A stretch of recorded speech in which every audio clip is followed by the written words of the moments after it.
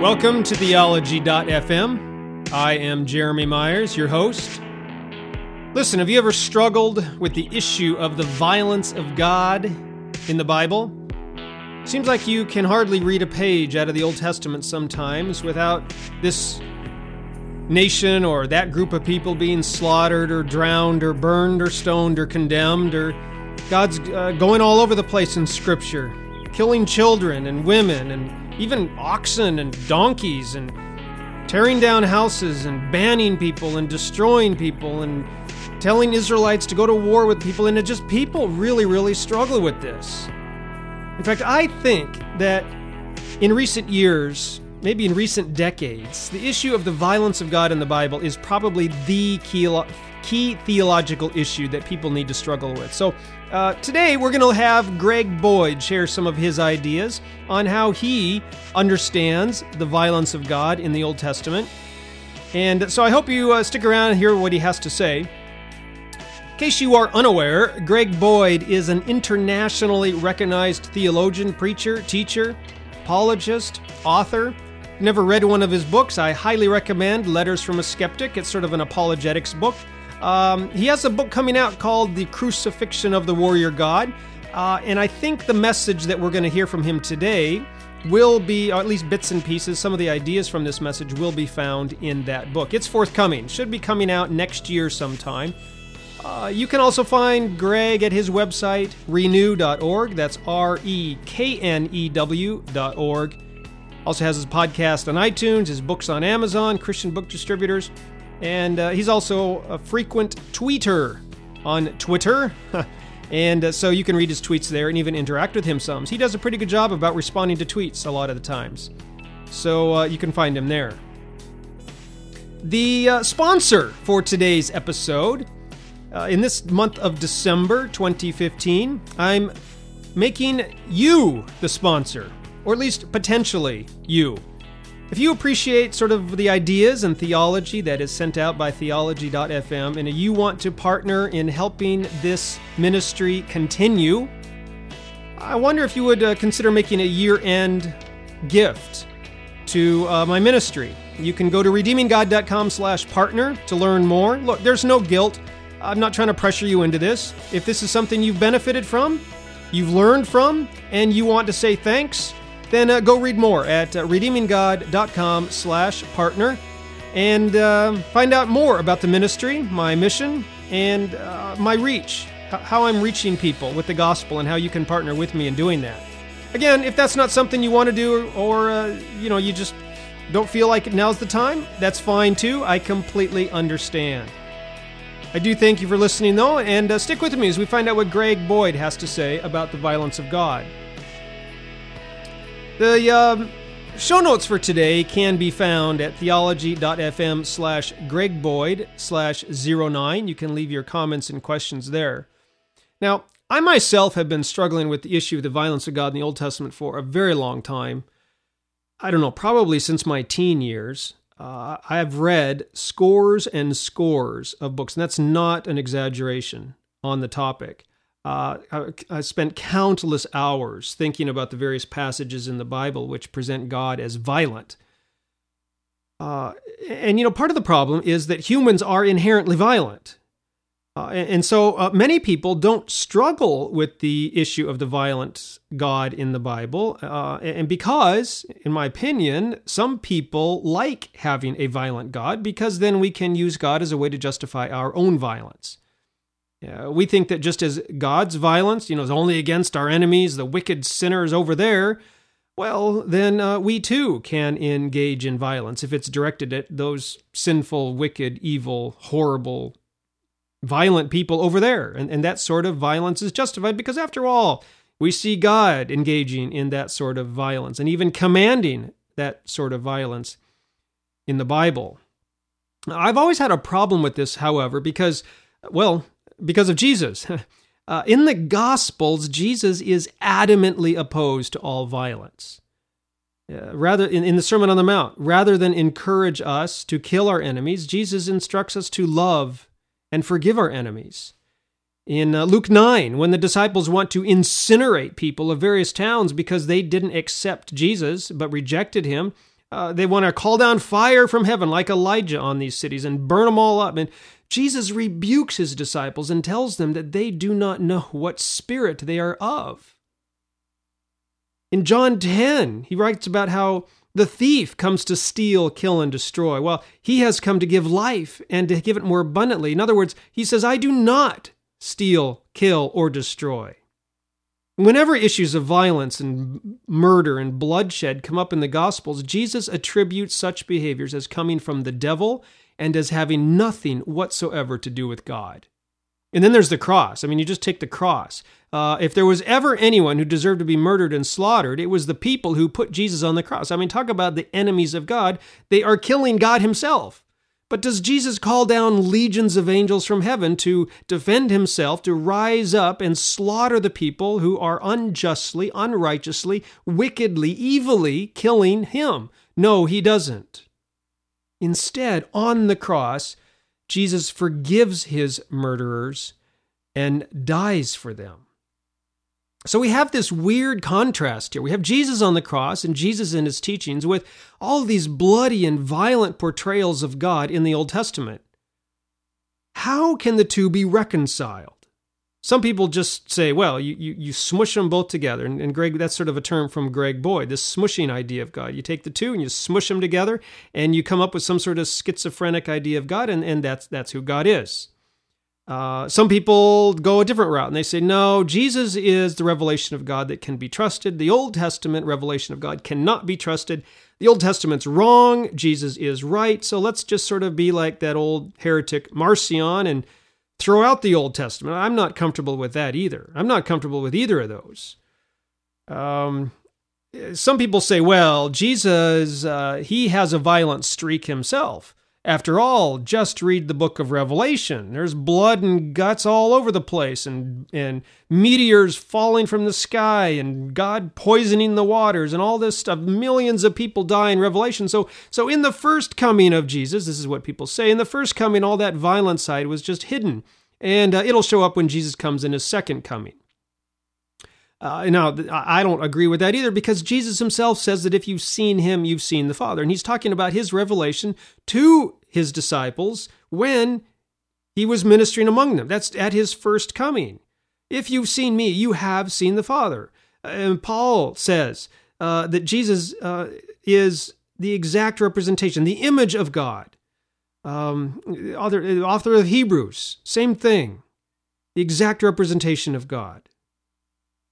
So anyway, it's a big dilemma. And about 5 years ago, I set out to seriously study this issue to try to solve this dilemma. And right now, about 5 years into my study, I think I have come up with a solution that allows us to retain the authority, maybe you could call it the inerrancy of the entire Scripture, including the Old Testament, as well as seeing the actions of God in the Old Testament for what they are. And also see them in light of Jesus forgiving and dying for his enemies rather than killing them. And I've been writing on this for many years, and I'm getting close to publishing something on it, I think. But a few months back, one of my blog readers sent me a Facebook message, I think, or maybe it was a tweet, I don't remember. Maybe it was a comment on my blog, and said, hey, have you been listening to Greg Boyd on this? And he sent me a link to a message by Greg Boyd, and it was my introduction to Greg Boyd's podcast.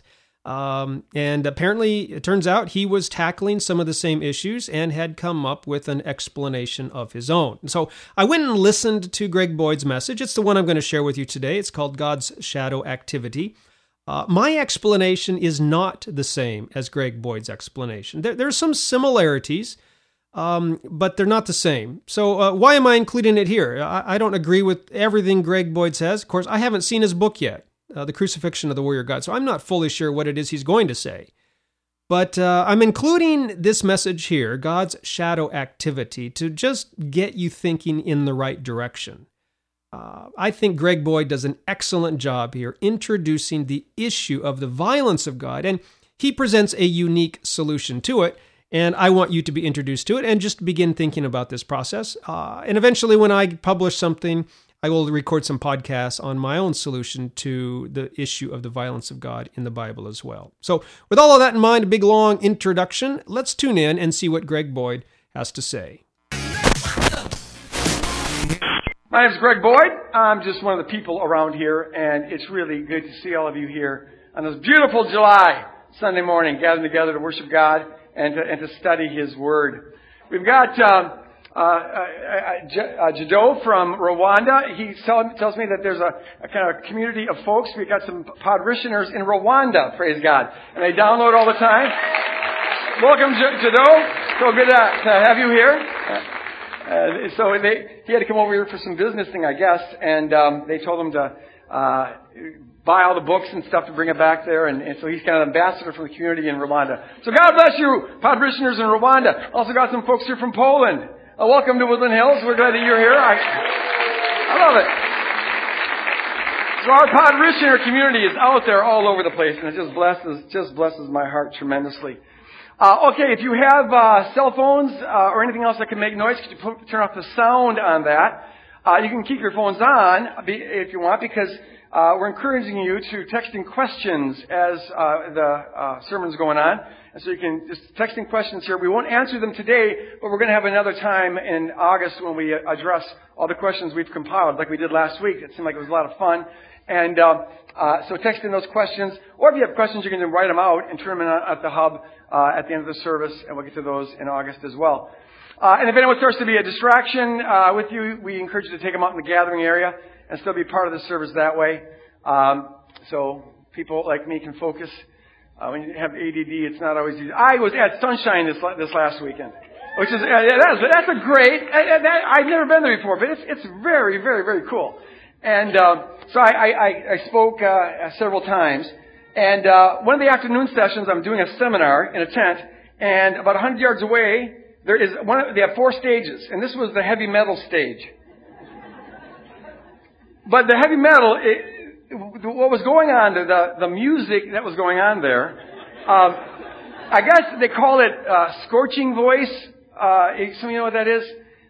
Scorching voice or hardcore metal or whatever. But the singer has his monster voice, and it sounds like,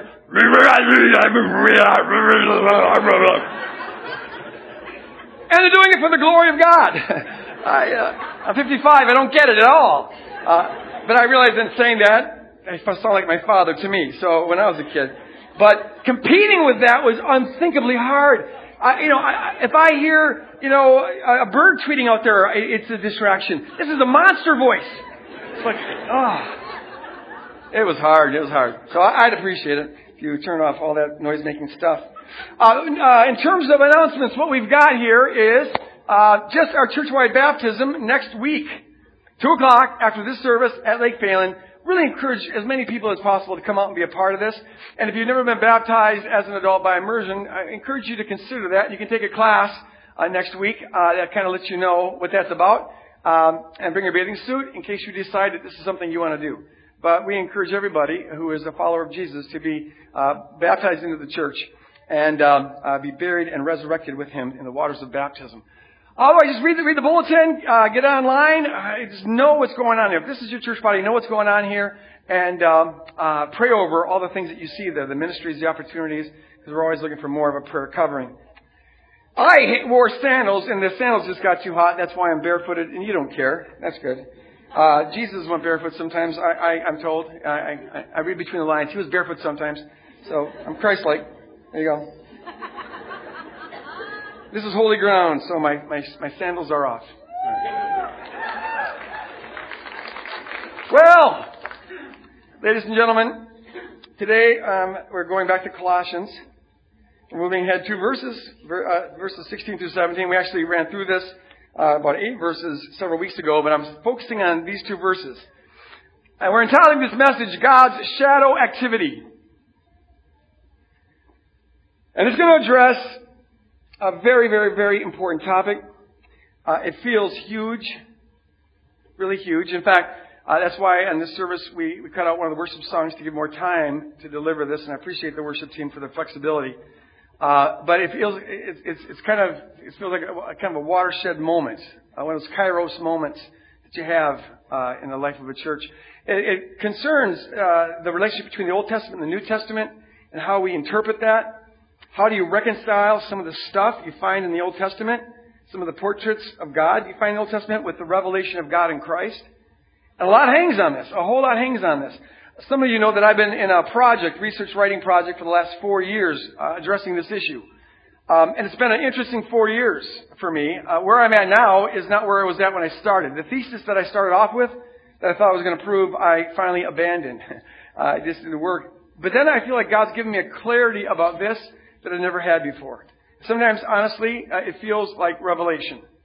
And I'm not going to say, thus saith the Lord. I'm saying to me, it feels like revelation. My eyes are opened to see something clearly that I hadn't seen before. And it all has to do with, I've come just to see how vital it is that we read our Bibles through the lens of the cross, where we finally find out what God is really like. And everything needs to be interpreted in that light. The things I'm going to share this morning are going to be new. Even to you who have heard me speak on this topic, it's been on my mind as I'm writing this book, which will be done next year, hopefully sometime. But as I've shared on this, I've sprinkled some of it into messages, but the way I'm delivering it here this morning is going to be new. It's a different angle. And for those of you who have never heard any of this before, it's going to be radically new. If you're new to the church here, in all likelihood, it's going to be a complete reframe. It's going to raise a lot of questions, I guarantee you, and so that's why I'm encouraging you to texting whatever questions arise, or write out questions that arise and turn it at the hub, and we'll address those in this weekend service in August. We'll designate the whole service to a Q&A time. This is my way, as I've struggled with this. I've been in process on this thing for 25 years. And the last 3 years has been this turning of a different perspective and working it out. It's a process. And this is my way of resolving this difficult issue of how to reconcile some of the stuff you find in the Old Testament with the revelation of God in Christ. It doesn't have to be your way. Okay? This is my way. I'm just going to share it. We in the church here make this kind of distinction. Not everything's equally important. At the center of everything is Jesus Christ and the love of God revealed on the cross. And we're to get all of our life and worth from that alone. And then in the next ring of importance is what we call dogma. These are the beliefs that the historic Orthodox Church has always had. They're very important, but we don't get life from them. And then outside of that are the doctrines of the church. These are the different beliefs that churches have, and they disagree on them. There are ways of interpreting the dogma. They're important, but they're not as important as the dogma. And then on the outer ring we have the realm of opinion. And these are just opinions that people have, and they're good to discuss and debate and things like that. But they don't define the church. What I'm sharing here today is, I think, very important, but it's opinion. It's opinion. So it's okay to disagree with this. You might disagree with it now and come to agree with it next year. It's a process. And I'm so thankful that God gives us the grace to grow and to work things out and to disagree and to share with one another. I just ask you to keep an open mind as I'm sharing this. And if you feel like it's revelatory, good, then wear it and wonderful. If not, then just keep on chewing on it. If you find a better way of answering the question that I'm asking, please email me. I'm always open to new stuff. Because I've got a lot to say here today, the book I'm writing, it's called The Crucifixion of the Warrior God. It's already over 600 pages, a quarter of which are footnotes. Most of you aren't going to read it, so I'm going to write a popular version to go along with it. But I'm trying to condense that into this for the next 45 minutes or so. It's not easy. So it's going to be rather condensed. For that reason, I'm going to stick to my notes. Also, I am aware that anytime you say anything new, you're going to take hits. And as this gets out there, I'm very aware that it's going to be pushed back on. So I want to say it right. I'm going to try to resist the urge of giving into ADD tendencies and going spontaneous. I want to say it right. If I'm going to get shot, I want to be for the right reasons, not because someone misunderstood me. So I'll be sticking close to my notes here. A little unusual for me. Okay, so the passage is this. Colossians chapter 2, verses 16 and 17. Therefore, and the therefore refers back to what we've been studying for the last couple of months. It refers to 13 through 15, verses 13 through 15, where Paul talks about what God did for us on the cross. So he's saying, because of the cross, do not let anyone judge you by what you eat or drink, or with regard to a religious festival or a new moon celebration or a Sabbath day. These are a shadow of things that were to come. The reality, however, is found in Christ. The reality is found in Christ. Don't go back to the shadows. The reality is found in Christ. Pray with me here. Abba, Father, I pray that as we're wrestling with this tough issue, that you give us clarity. Help us. We're at different places on this, and that's wonderful. But I pray, God, you use this message to give clarity, to open our eyes to see. I pray, God, that whatever is of you, that you just anoint it and make it huge and give it a yes. But whatever is not of you, God, let it fall just 2 inches down the steps here. It doesn't even reach the audience. And God, however we work this out theologically, I pray, God, that you would use this to increase our trust and confidence that you are as beautiful as you reveal yourself to be on the cross. That really is you. However we work this out, that is you. We surrender this to you in Jesus' name. And all God's people said, amen. All right. Get your thinking caps on. Shoot your brains with steroids. You're going to have to be paying attention to this one. There are some advantages to having a theologian as your senior pastor, and there are some disadvantages. You'll decide which is which as this message goes forward. So here's the thing. We believe that the Bible is all inspired. God-breathed. You may not believe that, but I believe that, and that's what Woodland Hills as a church believes. It's all God-inspired. But does that mean that it all has equal authority for us now? Does it mean that we're supposed to all interpret it the same way? Here's an illustration of what I'm talking about. Jesus commands us to love everybody unconditionally and to serve everybody unconditionally and to pray a blessing on everybody, even our enemies, even our persecutors. And the New Testament also tells us that we're to pray for our governmental authorities. Pray that they know the ways of peace, that God gives them wisdom. At the same time, we have in the Old Testament dozens and dozens of what are called imprecatory prayers. These are prayers of vengeance. Prayers in the Old Testament where you find in Psalms that they're praying for God to curse their enemy, to slay their enemy, to abolish their enemy, to delight in the blood that flows from their bashed heads. I mean, some of it is really grotesque. I have a transcript of a radio program several years ago where Alan Colmes was interviewing the former vice president of the Southern Baptist Convention, who's now an influential pastor of a huge megachurch. And this pastor, in the course of this interview, admitted that he prayed for God to slay Obama, whom he called the usurper of the White House. And Colmes was just like taken back, and he says, he pressed for clarity, like you mean that metaphorically, you're not really saying. And the guy just repeated himself over and over, yeah, I want God to kill Obama. And Colmes said, how can you, if you, a minister of the gospel, pray for such a hateful thing? And here's Colmes, who, so far as I can tell, is not a Christian, challenging this Christian leader. Why are you so hateful? And the guy said, because I quote here, I believe the whole Bible, including its imprecatory prayers. Well, if you believe the whole Bible is inspired, those vengeful prayers for God to bring a bloodbath on your enemies are right there. So was he wrong? He's just quoting the Bible. It's sad, but this kind of religiosity is exploding right now. In fact, they're calling it a Bible-based hate speech, which is really sad when you think about it. Like, God needs one more chink in the PR department here. Bible-based hate speech. But it's right now we are living in such a time of this dreadful venom polluting the political realm on both sides. It's just, and be very wary of this. Man, there is a diabolical venom, hatred just permeating the atmosphere right now. It's not going to get any better until November. And so we're seeing an explosion of this Bible-based hate speech. There's a guy, a representative several months ago who sent out an email to the representatives in his party. And he asked all of them to pray Psalms 109 for the president. And then he quotes Psalms 109. And this is the version he has in his email. I've seen it. This is right from his email. It says, let his prayer become sin. Interesting prayer to pray. Let his days be few, and let another take his office. Let his children be fatherless. Let his wife be a widow. Let his children be continual vagabonds and beg. Let them seek their bread also out of their desolate places. Let there be none to extend mercy unto them, neither let there be any to favor his fatherless children. Thus reads the word of the Lord for today. Can you imagine Jesus praying that prayer?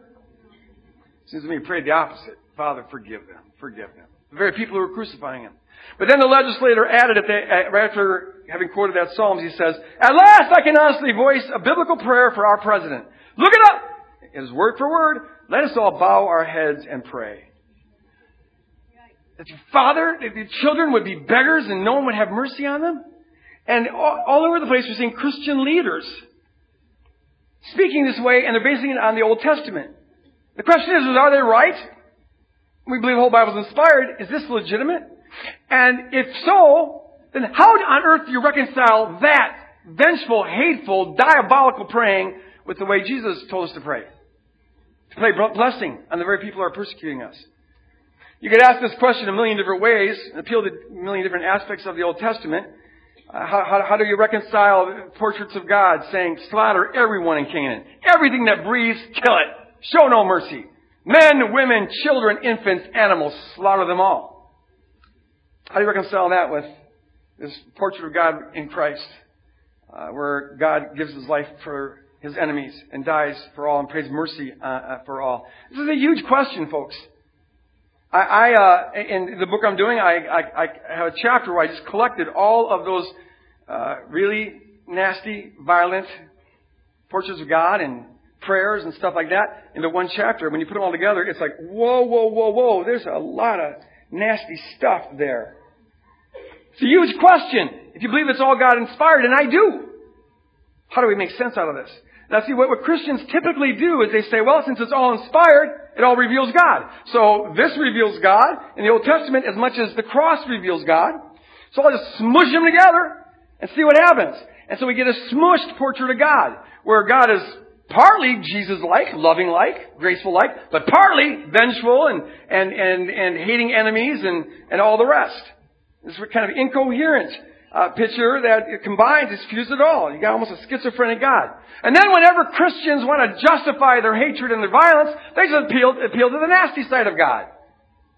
Well, God did, so can we. I just believe the whole Bible. Oh God, slay them, slaughter them, show no mercy on them. Just jump right over Jesus' commands and just peel to whatever part we like. And that's what Christians have been doing throughout history. Whenever they wanted to slaughter somebody, they said, oh, well, God said we could do it, so let's do it. As though Jesus hadn't showed up. I want to ask the question, is there another way of affirming that the whole Bible is inspired without smushing the portraits together to create this kind of montage of beauty mixed with ugliness? Is there a way of affirming that the whole Bible is inspired? Because some folks will say, well, that part, whatever part, is ugly, I'm just going to take it out. It's not inspired. But I can't do that. I for a lot of reasons, that isn't an option. The whole Bible is inspired. But is there a way of affirming that without saying that therefore these imprecatory prayers are justified? In fact, I want to affirm the whole Bible is inspired, but I want to say that the attitude behind those imprecatory prayers is antichrist. Because it's against what Christ commanded. It's antichrist. I want to denounce it. All right. I think the core of the answer to this question is found in the two verses that we read this morning. Paul's speaking to this Gnostic group that's trying to influence the Colossian Christians. And this Gnostic group is teaching them that if you want to be right with God, if you want to know God and experience the fullness of God, well then, among other things, you have to obey the meticulous regulations of the Old Testament concerning food and religious festivals and the Sabbath and things like that.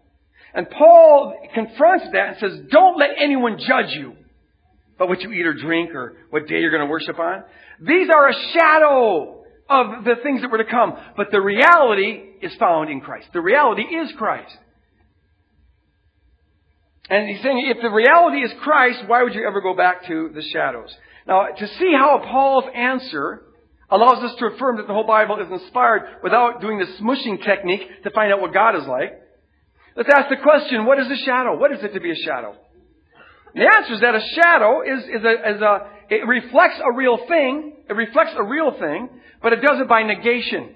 It's the negative outline of a real thing. So here's me and my shadow. Okay, isn't that nice? I look like some kind of 60s beatnik. Hey, Daddy-O. How you doing? What's happening, Papa? Okay. My shadow, you'll notice, is like me in some respects. You can see an outline of me in my shadow.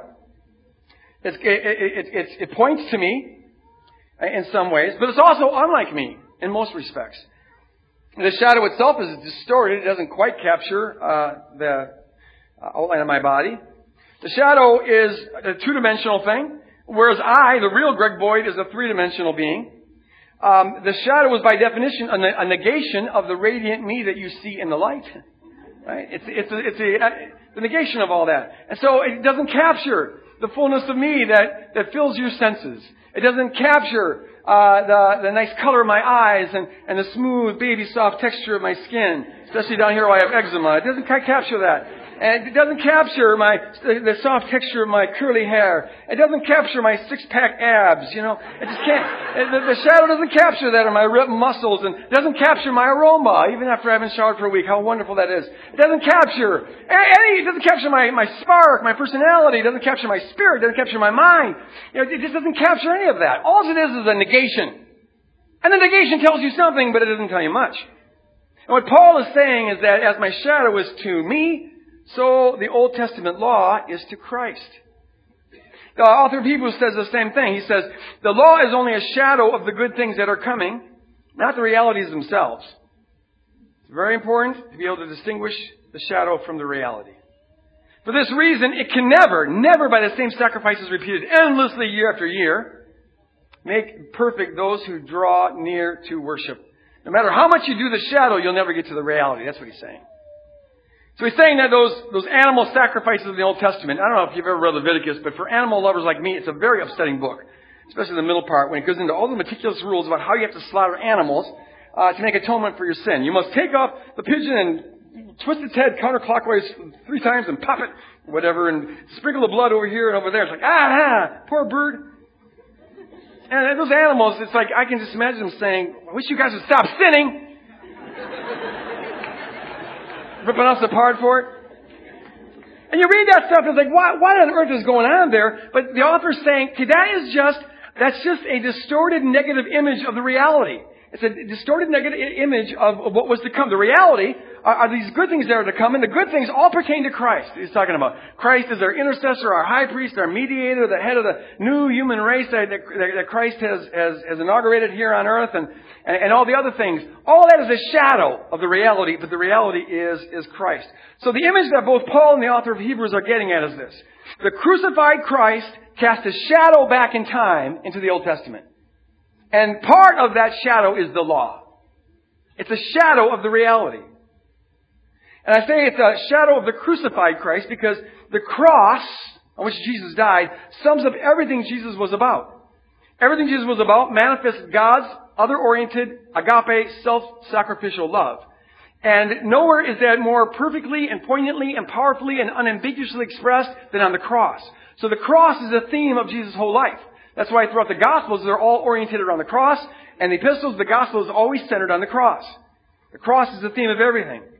And that image of Christ dying on the cross casts a shadow back in time. This is why John says that God is love. God is love. He is love. But see, love can mean anything to anybody. St. Augustine says that God is love, and then he ascribes to God, this God who is love, some of the most heinous things you can imagine. Predestining the majority of human beings to be damned forever in hell before they're ever created. Oh, it was all love. But see, fortunately, John himself gives us a very specific definition of love. He says, here's how we know what love is. Christ gave his life for us.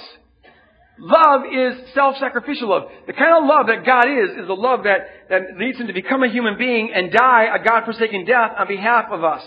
That's what love looks like. We've got to grasp the importance and the magnificence of this. God is a love that looks like the cross. Out of love, the Almighty God became a human being, bore our sins, condescended to bear our sins, bear our judgment, bear our God-forsakenness. Why? Why would he leave the bliss and the joy of heaven, his own being, to suffer like this? And the answer is because that's what love does. That's the kind of love that God is. It's not, this is His nature, His essence. God is this. As Father, Son, and Holy Spirit, God is from all eternity an other-oriented kind of love that gives itself wholly away to another. God is that. And then when God expresses Himself to us in our fallen condition, it looks like the cross. It looks like the cross. So the cross isn't just something that God does. The cross is who He is. It captures His essence. And it's the only revelation that does that. So the cross isn't simply one of the activities that God does. No, the cross is the theme for everything that God does. He does it out of self-sacrificial love. So the reality of God is Christ crucified. The cross isn't part of God, the reality of God. It defines God totally. God is all cross-like. John says that He is light, and in Him there is no darkness. None. Zero. He's altogether light. He's altogether love. And the love is defined by what's revealed on the cross. That's His essence. So Paul and the author of Hebrews are telling us that this reality, the reality that's revealed on the cross, it casts a shadow back in time. Which means that God gave the shadow to humans in history before He brought the real thing. And the minute we accept that, it has massive implications for how we're going to interpret that back in time shadow. How we're going to interpret the Old Testament. Major implications. Implications that I don't think the majority of Christians yet get. Because we don't treat it like a shadow, we treat it like reality. And because we treat it like reality, we just take it and we give it as much authority as we give the cross. And then that's what leads the Christians to smush it all together and get a partly cross-like God, but it's mixed up with a lot of other genocidal stuff. So we compromise the beauty of the cross, and then that's what motivates them to do some demonic stuff like praying that people will die in the name of Jesus. To see the implications that this shadow teaching has, if that's the question, why would God give the shadow before He gave the reality? Why would God do that? What's He doing? And the answer that I'd like you to think about is this. God always meets people where they are at. He comes down to our level. To deal with us, He comes down to our level. Now, maybe some are hearing this message either in an auditorium or through podcast, and they're saying, "Oh, God's all powerful. He doesn't have to do anything. He could snap His fingers and make everyone perfect if He wanted to." And you're right, God has the power to do that. But think about it. If God were to do that, then what He effectively did is He just destroyed a race of real people and replaced them with perfect mannequin lookalikes. That's not the same creation. See, God creates persons, and then He treats us like persons. If you're treating people like persons, you can't just wiggle your nose and transform them into mannequins. No, if you're dealing with persons, that means you've got to come down to their level. You've got to get on the inside. You've got to gradually and slowly transform them. This is why God, throughout the Bible, He's always wrestling with people. You know, He's struggling. He gets frustrated with them because He honors the integrity of their personhood. He doesn't just bulldoze over them. He's a God of influence, not coercion. And so God, throughout history, comes down and slowly He meets people where they're at and slowly transforms them to be the people He wants them to be so that He can eventually reveal who He really is. God is like a missionary to a foreign country. If you're a missionary and you go to a different country and you see things that are not, consistent with the gospel, you can't just bulldoze in there and say, "Hey, if you're wrong about this, that, and the other thing." No, if you're a missionary, you have to go humbly. You have to enter into the culture. You have to go native. And you have to affirm as much as you can affirm and gradually win the love and the trust of people before you can start telling them how things should change. You can't just barge in there. So God enters this world as a missionary. And in this world, in the ancient world, it's frankly barbaric. This is the world that God enters is a world that really only understands brute force and the threat of law. This is a barbaric world where people instinctively think of God and the gods as these petty, tribal, violent warriors. When you think of God, you just think of a dysfunctional king on steroids, in the heavenlies. And so the Israelites are going to be inclined to think of God that way. That's the world God enters. As a missionary, God humbly steps into this brutish, barbaric world to slowly transform it from the inside out.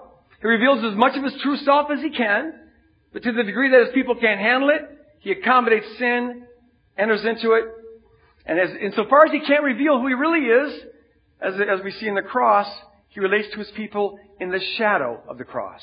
And He does it to eventually and gradually and lovingly bringing humanity to the point where He can now reveal who He truly is on the cross. It's like a missionary couple that I learned about a number of years ago, and I think I've shared this before. They were the first couple of this African tribe. And this tribe practiced what is commonly called female circumcision. That's a wrong word for it because it's not at all like male circumcision. Some people say you just call it mutilating young women. The excruciating barbaric practice of mutilating the genitalia of adolescent girls for the sole purpose, usually, of ensuring male property rights so that when they claim them as a wife, they can be sure that they're virgins. It means, in many cases, maybe most cases, that the young ladies are never in their whole life going to be able to enjoy sexual intercourse. It will always be something painful. Now, this couple comes to this tribe and they see this. But they can't just immediately go, stop that. Because they would lose all credibility with this tribe if they were to do that. Who do these foreigners think they are? This is a revered tradition that's been practiced by our ancestors for centuries and centuries and centuries. And you're going to come in here and just tell us that is wrong? See, it doesn't work like that. If this couple ever hoped to get that tribe to be freed from that barbaric practice, they had to come in humbly. They had to go native. They had to enter into the world of these folks.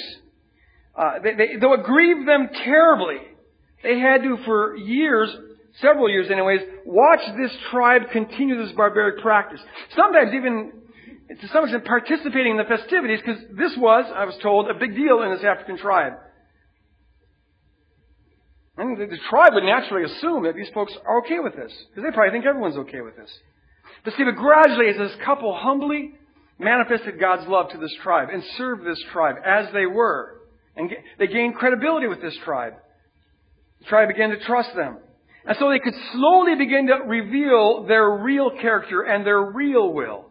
And they could slowly start to bring principles of the gospel into the tribe as they won the right to begin to speak into their lives. And so they began to teach about how human beings are all made in the image of God, and they need to be treated like they're in the image of God, and how men and women are equal. And the tribe slowly comes to accept this. They slowly came to accept the gospel, embrace the gospel, and become followers of Jesus. And they finally came to see for themselves that this practice was inhuman and not honoring God. And so they abandoned it. That is how God, I believe, works throughout all of history. And that's what we're seeing Him work in the Old Testament. Now, just imagine if somebody in that tribe were to have chronicled the missionaries' behavior from the minute they got there. And so they recorded it. They went for 3 years. 3 years of appearing to condone this mutilation of young women. And they recorded it in a book. When the tribe came to understand who the missionaries really were, what the true character and will was, and when they came to understand how wrong it was to be engaged in that practice, imagine how they would now read that chronicle. That is to them like an Old Testament, a BC document. They would now see, as they read this chronicle of their missionaries' activity, they'd see in the former behavior of these missionaries, when they appeared to condone and even celebrate female circumcision, they would now know that doesn't reveal their true character or their true will. They would see it as a shadow of their true character. It's a negative contrast to their true character. It doesn't reveal who they are, it reveals who they're not. But precisely because it reveals who they're not, because it's a shadow, a negation, the tribe, as they look back on this BC document, they'd also begin to see the outline of the real missionaries in the shadow. The shadow points to the reality. How? Because as they're reading this chronicle, they would see that they now understand that it was out of love for the tribe that these missionaries stooped to appearing to condone this barbaric practice. They would see this out of love for this tribe, that these missionaries allowed the tribe to think that in fact they condoned this. It was out of love for the tribe that they went native. It was out of love for this tribe that they allowed the tribal folks to project their own image of people onto them. And make it appear that they were condoning this. They would now, as they look back on this chronicle, enlightening now that they know who the missionaries really are, they see in this shadow activity a reflection of love, where this couple bore the sin of the community for a period of years. Bore the sin and took on the appearance of one of the tribal members who celebrates female circumcision. Precisely because they know that that's not who the missionaries are, they'd see how that behavior points to the reality of who the missionaries are. You see this? Because they now know that these missionaries love them and sacrifice for them. They'd understand how it must have grieved their heart. How it must have grieved their heart to have put up with this for such a period of time. I'd like to ask you to consider thinking about aspects of the Old Testament in that fashion. God's been doing His patient missionary work in human history for centuries, humbly stooping into our world and accommodating, though surely it grieved His heart, accommodating many things He didn't approve of. And it's chronicled in the Old Testament. We now know who God really is if we trust Jesus. We now know that God is revealed. Quintessential expression is on the cross. We know that God's eternal nature is self-sacrificial love. We know that He's a God who's willing to stoop to bear our sins, and a God who's willing to take on the appearance of something much uglier than it really is, because that's exactly what He does on the cross. And God is cross-like love. And so with that understanding, knowing who the true God is, we now need to look back on the chronicle of our heavenly missionaries' behavior, and we need to be able to see when He was engaging in shadow activity. And the criteria we use to decide when is the real God showing up and what is the shadow of the reality, the criteria is the cross. The criteria is the cross. I love what Martin Luther said. I found this a couple weeks ago when he said, in reading the Bible, we should have the attitude of Paul, where we say we know nothing but Jesus Christ and Him crucified. 1 Corinthians 2:2. Now, Luther didn't apply that consistently at all. But I think it's a very good principle to go by. Let's just be consistent with it. God has always been wanting to reveal as much of His real self as He could. And so as we look at this chronicle, knowing who God really is, every aspect of our missionaries' activity that is consistent with what He reveals Himself to be in the cross, we can say, the real God is popping through. He managed to pop through the sin and the cultural conditioning and get through. So whatever's consistent with the crucified Christ, we say that's the real God showing up.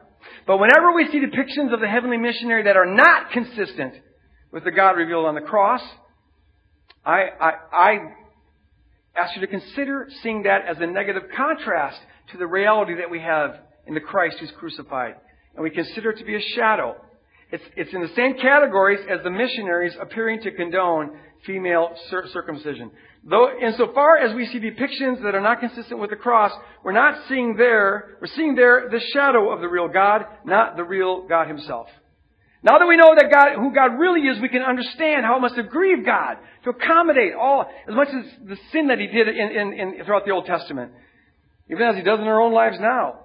But we can see in the shadow activity, in God's shadow activity, we who know who God really is, the sin-bearing God, we can see God stooping to bear the sin of His people by allowing them to project their assumptions onto Him. He wears them, as it were, takes on that appearance of a deity that reflects much more of the sinfulness of the people He's working with than it does His real true nature.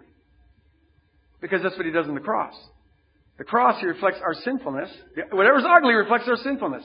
The beauty is found in the God who condescends to take that ugliness on Himself. That reveals what God is like. So that reveals what God is always like. And when we read the Bible, we should know that that's what God is always like, so we should be looking for it. Here's another place where here's an ugly picture of God. This is a deity that isn't all consistent with what we find on the cross. So the picture is a negative contrast to that. What reveals God is that He's stepping into it and bearing the sin of His people. The ugliness reflects the sinfulness of the people that He has to work with. Jesus says in John chapter 5 and in Luke 24, He says, all Scripture points to me. All Scripture points to me. And it's all about me.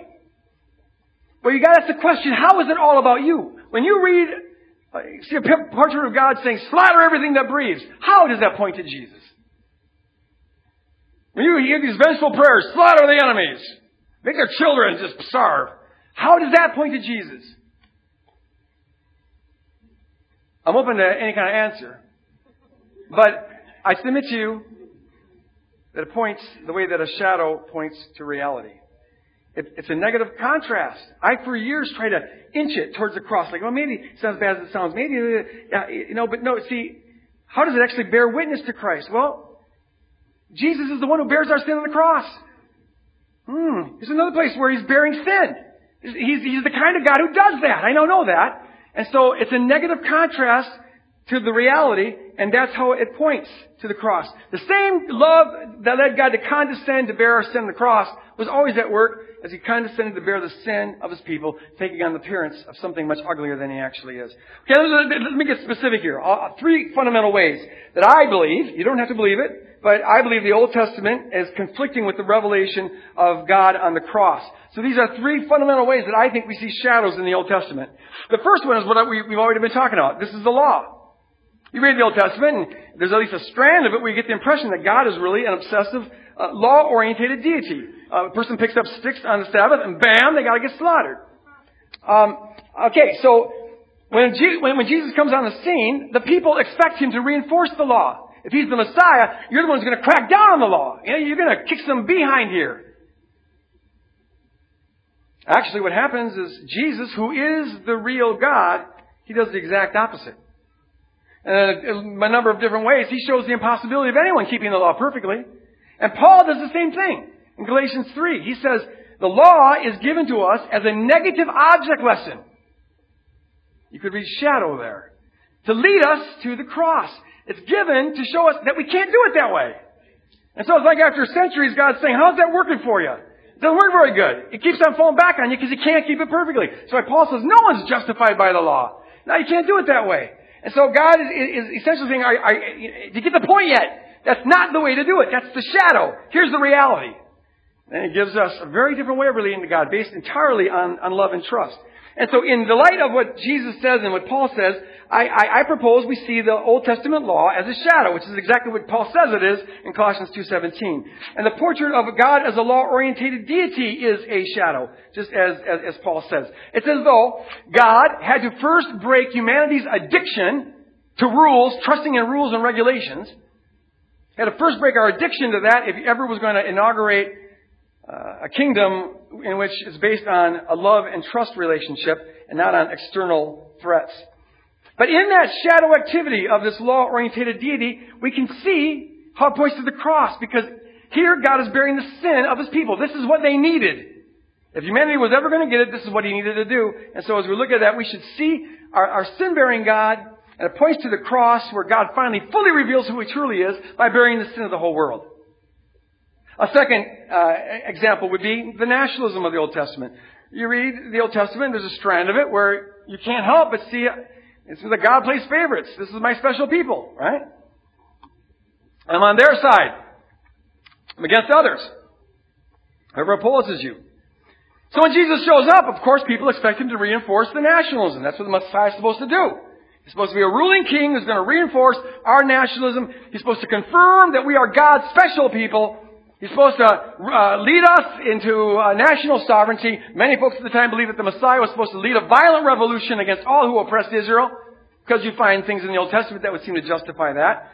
But Jesus, who is the real God, does the exact opposite. Everything about Him. He models and He teaches a God who's a God who gives His life for all people equally. A God who doesn't show favorites. A God whose love is unconditional and universal to everybody. He models and teaches that being a child of God has got nothing to do with your nationality, but everything to do with the state of your heart. He does the opposite of what people expect. So in that light, I submit to you that the Old Testament portrait of God as a nationalistic deity was a shadow. It's a negative contrast to the real thing that was given ahead of time to prepare humanity to eventually be able to receive the real, transnational, global-loving God who's revealed in the crucified Christ. Amen. It's like God had to first break our addiction to our tribalistic, nationalistic mindset, and God had to break our addiction to our nationalistic gods who fight on our side and against our opponents. He had to break that addiction if He ever hoped to have a people who could finally get that His love is not defined by national boundaries. His love is universal. He had to break that addiction if He ever hoped to have a people who had a capacity to view Him and to view the world outside of national categories. Who are people who are free from tribalism, who love people of their other nations as much as themselves, who understood that God is as much on their side as on our side. Sadly, it's those national tribalistic categories that are at the foundation of all the world's wars. And sadly, God's people, to a large degree, still seem to be addicted to that way of thinking. But see, God was preparing the world for at least the potential for people to get this. And in God's shadow activity of playing that nationalistic deity, we should see a shadow of the cross. Because we see in this nationalistic activity, now that we know what God's really like, we can see, God, our missionary was bearing the sin of the people. And the ugliness of that portrait of God, there are ugly aspects to it, but that doesn't reflect on God's true nature. No, because I know who God really is. He's revealed in the cross. That reflects on the nature of His people that He was dealing with. But what reveals God is the fact that God is willing to stoop to bear their sin and take on that appearance, just as He does on the cross, when He fully reveals Himself by bearing the sin of the world. And the third way, it's foundational, fundamental, has to do with violence. Oh, this is so important. Holy Spirit, let this land. Open our eyes. Throughout the Bible, you have a God who condones and engages in violence. And you saw it there in the imprecatory prayers, presupposing a God who slaughters. So when Jesus shows up on the scene, people expect that He's going to reinforce the use of violence against enemies, because that's all part of the Old Testament law. But Jesus, who is the real God, does the exact opposite. Jesus reveals a God who commands us to swear off all violence and to never retaliate. He reveals a God who loves His enemies and chooses to die for them rather than to crush them. And in that light, I propose that the Old Testament portraits of God commanding and engaging in violence should be seen as shadows. They're a negative contrast to the real thing. And they were given ahead of time to prepare humanity to receive the real, enemy-loving, non-violent God who's revealed in the crucified Christ. It's like God had to first break our addiction to violence and our violent views of Him if He hoped to ever eventually reveal His real, enemy-loving, non-violent, true nature on the cross. The history of Israel is ongoing proof that if you live by the sword, you die by the sword. You want a covenant that is based on the sword? You weigh the covenant, and then you use the sword effectively. You don't, you get the sword. Well, look at the history of Israel. It works against you. It's like Jesus shows up and He says, hey, that nationalistic law of violent covenant, how's that working for you? Not very well, actually. They've been oppressed for almost a century now. The whole thing backfired. And see, so God He took on the appearance of one who condoned violence. It says the missionaries took on the appearance of one who condoned female circumcision. He did it with the hope that of getting a people who would eventually see the stupidity of thinking that violence ever is a long-term solution, because it's not. Ever. It always sooner or later backfires, and there's no lesson of history that's clearer than that. Live by the sword, you die by the sword. All of history is filled with people trusting that God will help them use the sword. So Jesus shows up, He says, you know what, if you want to be a child of God, you've got to put that thing down. He does the opposite. Which means that what we're seeing there is a shadow. The violent portraits of God in the Old Testament, we should be able to see the sin-bearing God stooping to bear the sins of His people as a way of leading to the cross. When He can finally reveal who He truly is by bearing the sins of the entire world. Now, as we look back on the chronicle of our missionaries' behavior prior to when He disclosed who He truly is, as we look back on that chronicle, we can see the real Him popping up all over the place, because you've got a lot of portraits of God where He is not law-oriented. You find a number of passages in the Old Testament where God's saying, what I really want is your heart. What I really want is a love-based, faith-based relationship with you. You find many passages where God isn't at all like the tribalistic, nationalistic deities of the ancient Near East, where it's revealed that God's the God of the whole world. He loves all people equally. He raised up Israel to be servants to the whole world. So you find that strand there, and that's where the real God managed to pop through and disclose a little more of Himself. And you find many passages in the Old Testament, we can see it, that are consistent with the God revealed in the cross, where He hates violence. He abhors violence. And He's the God of peace. But see, to the degree that we find anything in this chronicle of our missionaries' behavior up to the cross, to the degree that anything contrasts with the God revealed in the cross, I'm proposing that we see that, not as reflecting who God really is, but it reflects the shadow of who He really is. It reflects God accommodating the sin of His people. It reflects God stooping to the fallen projections of people onto Him. This is the missionaries did in that tribe when they allowed the tribe to think a certain way about them, out of love, to lead them to the point where they could reveal who they truly are. That's what I think God is doing throughout the Old Testament. Now lean in on this. Okay, this is crucial. Coming down the runway, coming down the final 100-yard dash here. Okay, marathon's almost over, but this is important.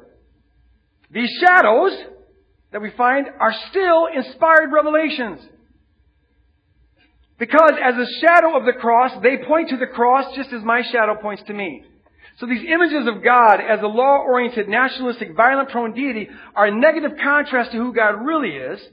But they point to the cross precisely because now that we know who God really is, we can see the humble heavenly missionary stooping to bear the sin of his people and appear uglier than he really is. Just as the cross does when he bears the sin of the world and takes on the appearance of an ugly, God-forsaken, guilty criminal. The ugliness of the cross reflects our sin. What reflects the beauty of God is that He would condescend to bearing that sin, and that's what He's been doing throughout history. These portraits of God that contrast with the cross, they don't reveal God in terms of their content. They reveal God in terms of the contrast. Because by the contrast, it shows how low God's willing to stoop to stay in relationship with these people and lead them forward. But here's the thing. And now really lean in. Holy Spirit, help us to attend to this. Shoot your brain with steroids. Here it is. You can only see a shadow, how a shadow points to a reality, if you accept that the shadow is a shadow. And the shadow contrasts with the reality it's a shadow of. I'll say it again. You can only see how a shadow points to a reality if you accept that the shadow is a shadow that contrasts with the reality it is a shadow of. If you don't see that, you'll never see how the shadow points to reality. Okay, you can only see how my shadow points to me if you understand that my shadow is my shadow. If you don't give my shadow as much reality as you give me. If you think my shadow is the real me, well then you'll think it's a different person, connected to me at my feet. A person who lacks all dimensionality in anything that pertains to the senses. A person who is just a negative contrast. You have to first start with accepting the shadow is a shadow. So too, we can only see how the violent Old Testament portraits of God point to the real God if we accept that they are negative contrast to the real God on the cross. We can only see how the law-oriented, nationalistic, violent portraits point to the cross if we accept, listen to this, that these portraits don't reflect the real God alongside of the God revealed on the cross.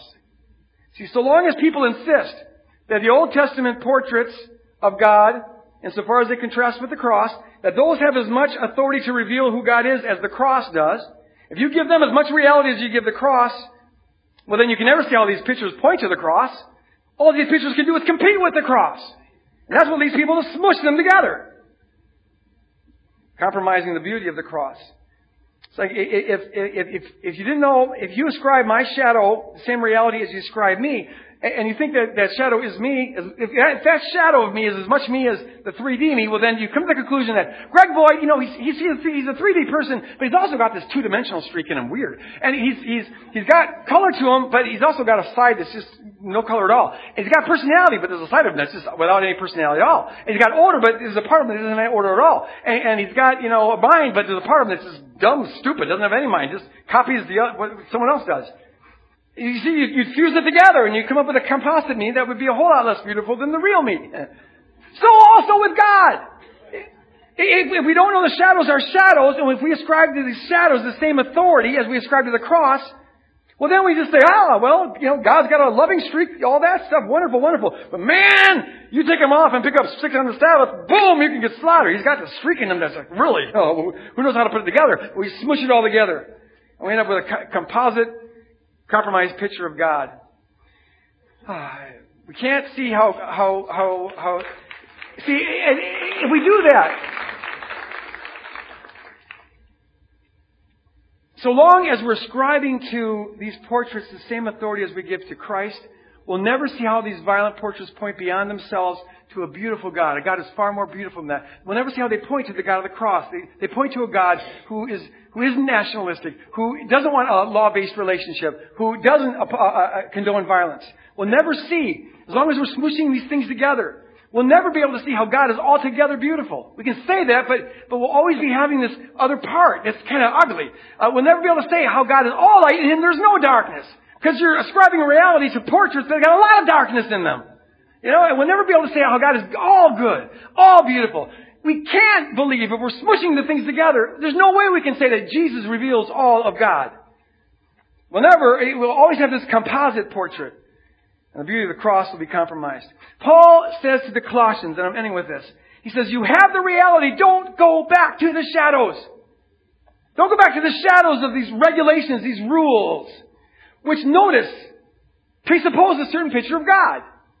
If you got to do these things to appease God, that's presupposing a portrait of God, a law-oriented portrait of God. So when Paul says, don't go back to the shadow rules, he's saying, don't go back to the shadowy God, the law-oriented God of the rules. And the portrait of God is a nationalistic deity, and the portrait of God is condoning violence. Those are just aspects of that same portrait. The law is wrapped up with the nationalism, which is what the violence is all about. So if one of them is a shadow, they're all a shadow. The reality is found in Christ. All of the reality is found in Christ. And everything in the Old Testament that negatively contrasts with the crucified Christ, I believe, and I'm submitting to you to consider, it's a negative contrast to the cross. It's a shadow of the cross, but it points to the cross because it shows God bearing the sin of people, taking on the semblance of something far uglier than He really is, because that's exactly what He does on the cross.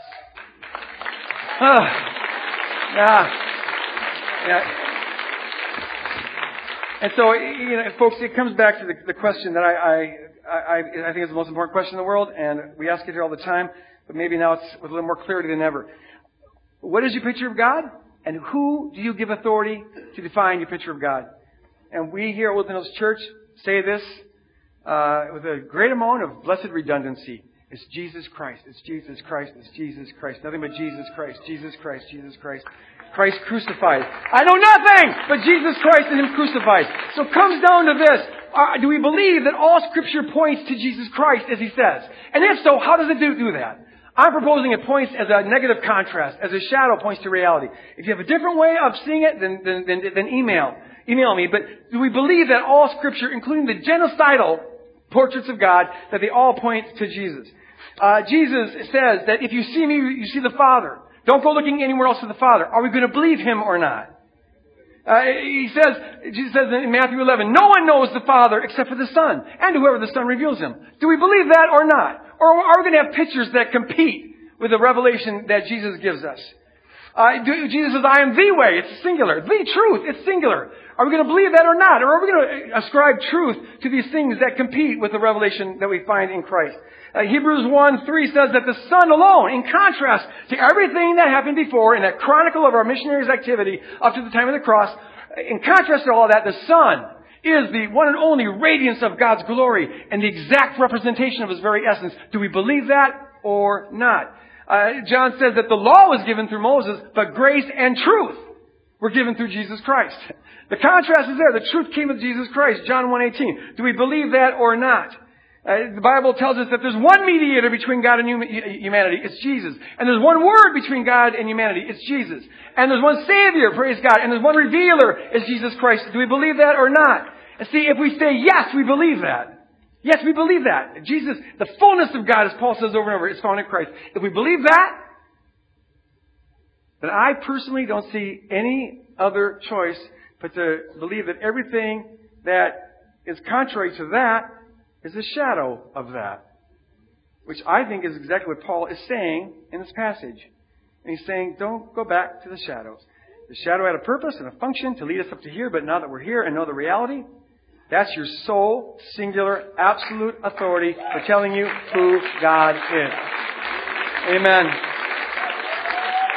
And see, my experience has been, it's that once I see this once I have that aha moment, I have a weight lifted off of me. I'm trying to being embarrassed by these passages and disgusted by it, and having to believe it's all inspired by God, but seeing it's ugly, and then trying to somehow inch these genocidal portraits and these imprecatory prayers and make it consistent with Jesus. I finally just gave up. It's like I can't inch my way there. And the minute I gave up, I can say this is a negative contrast to that, and boom, it's a shadow. It's a shadow. It's a shadow. And now I see how it points to Christ. God bearing the sin of His people. He didn't start doing that on Calvary. That's where He did it definitively. But that's the kind of God He is. That reveals God. So He's always been doing that. That's what love is. That's what love is. Love is defined as Jesus Christ giving His life for us. You don't have to agree with me. I just encourage you to keep an open mind, keep thinking about this. I encourage you, if this is something that's stimulating something in you, you might want to listen to the message again, download it this week. Because new stuff, you can't assimilate all at once. You got to chew on it and think on it. And we got to give space to disagree and give space to grow on this. But I'm putting it out there for all those for whom it lands. And otherwise just be in process on it. And it's okay to be in process on it. In fact, we're all in process on it. I'm giving you the results of 25 years of being in process. I'm going to close here in prayer.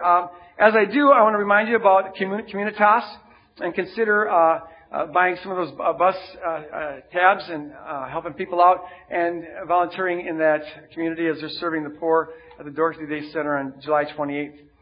Right, Father, God, I just thank you that you're a God who gives us space to grow, and you treat us as persons, and you work through influence. And God, I thank you for this community where we have permission to think out loud and to wrestle with stuff and give space to one another on things. God, but I pray, wherever this lands, wherever we're at, for the parishioners as well, wherever they're at, however they feel about this, I pray, God, however they work it out, that you keep on increasing our confidence that you are really, really, really as beautiful as you reveal yourself to be on the cross. And God, I pray that you purge out of our minds every vestige of any other competing portrait. I pray, God, that we would have minds that are focused on Christ without competition. We're focused on Christ without qualification. We're focused on Christ without compromise, without any kind of smushing. And however we work it out theologically, I pray, Lord God, that Holy Spirit, you would be increasing our confidence that God is 100% cross-like. That is the love that defines who God is throughout eternity. In Jesus' name. And all of God's people said, Amen. God bless you guys. Go out. Love on the world. Thanks.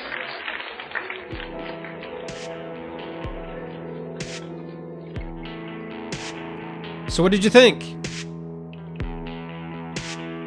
Did you understand Greg's view? It seems that he's basically arguing that the violence of God in the Old Testament is actually, we can think of it as the shadow of God. And just as you would not confuse me with my shadow, we must not confuse the God as revealed in Jesus Christ, the true revelation of God, with the shadow of God in the Old Testament. Yes, you can learn some things about me, my basic shape, my form, some minor features, I suppose, by looking at my shadow, but you can't really understand the real me. And I understand that's sort of what Greg is saying about the violence of God in the Old Testament. You can see some main features, some outline, some shape of what God is like, but we don't really get the full revelation of God until the incarnation of Jesus Christ. And so Greg is saying that these violent portrayals of God, we can see them as pointing beyond those portrayals to something better, which of course is revealed in the life, death, and resurrection of Jesus Christ. Now, as I indicated in the introduction to today's episode, I'm not sure I fully agree with what Greg is saying. I have some serious questions about his view.